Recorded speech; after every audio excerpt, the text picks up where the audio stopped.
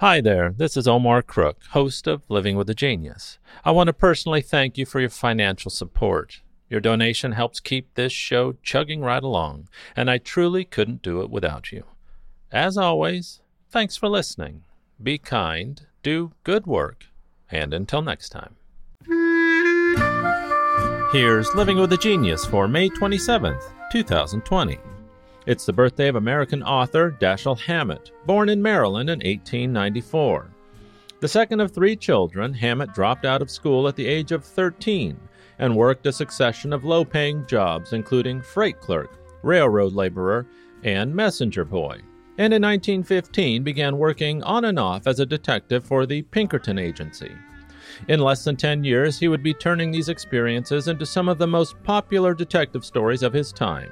And unlike the intellectualized mysteries of earlier detective novels, Hammett's less-than-glorious realism transformed the genre into a serious response to the urban culture of the times. Hammett spent his early 20s working as a detective in San Francisco before enlisting in the Army during World War I, eventually becoming a sergeant in the Motor Ambulance Corps, where he contracted tuberculosis. Upon returning from the service, he realized that his ailing health made it impossible to continue as a detective. Quitting the agency, he tried his hand at writing. His first story was published in 1922 by the upscale society magazine The Smart Set. His new gritty style of detective story, however, was better suited to the pulp crime magazines of the time, and in 1923, one of the most popular, Black Mask, published his story Arson Plus. In 1928, he wrote a full-length novel incorporating much of what he had seen at the Pinkerton Agency. Red Harvest was a psychological thriller narrated in a voice both penetrating and off the cuff. It was the raw, unadorned style of Red Harvest that would come to be known as Hard-Boiled. Within a year, Hammett published his second book, The Dane Curse. By 1930, he had built a strong following and decided to branch out with a new character. For his next novel, Hammett created Sam Spade, a rough and solitary man who worked outside of the law. The independent detective made his first appearance in what was to become Hammett's most famous book, The Maltese Falcon of 1930. A story of greed and betrayal, The Maltese Falcon went into 7 printings in its first year.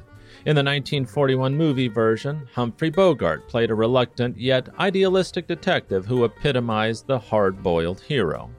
He tackled society's corruption with an unyielding search for the truth and a lack of concern for what it took to find it.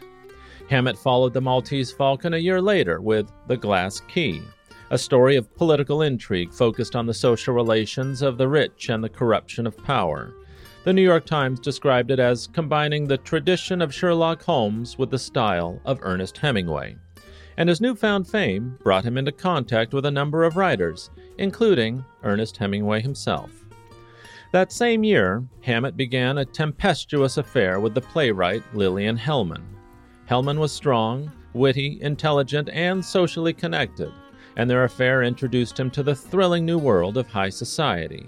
However, to Hellman's dismay, Hammett continued his lifelong habits of excessive drinking and womanizing. Though their 30-year affair was often rocky, the two remained friends throughout Hammett's life. Hellman later claimed that Hammett once turned down an offer of $5,000 to do away with Frank Little while working in Montana. Little, a leading figure in the industrial workers of the world, was lynched in August of 1917.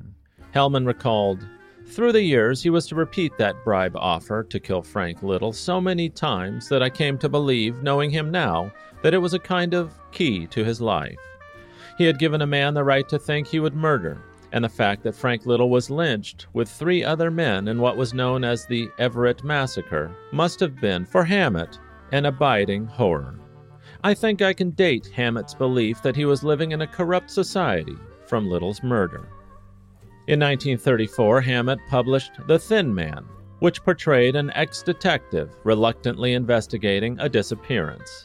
At the center of the story was a couple living a liquor-soaked open marriage. Scandalous for the time, The Thin Man was repeatedly censored, but remained Hammett's greatest commercial success and his final novel. In July of 1951, Hammett was called to appear before the House Un-American Activities Committee. Hammett agreed to talk about his own involvement as president of the Civil Rights Congress, but was unwilling to give the names of his associates. He was found guilty of contempt of Congress and, as well as being blacklisted, was sent to prison for 6 months. Hammett's career was ruined. He became an alcoholic, worked in advertising, and never wrote seriously again. Dashiell Hammett died in New York City on the 10th of January of 1961. As a distinguished veteran of both World War I and World War II, Hammett was buried at Arlington National Cemetery. The fascism that Hammett and countless other American veterans fought against is now not at our doorstep, but in our house. Please get on your feet and vote. Thanks for listening. Be kind, do good work, and until next time.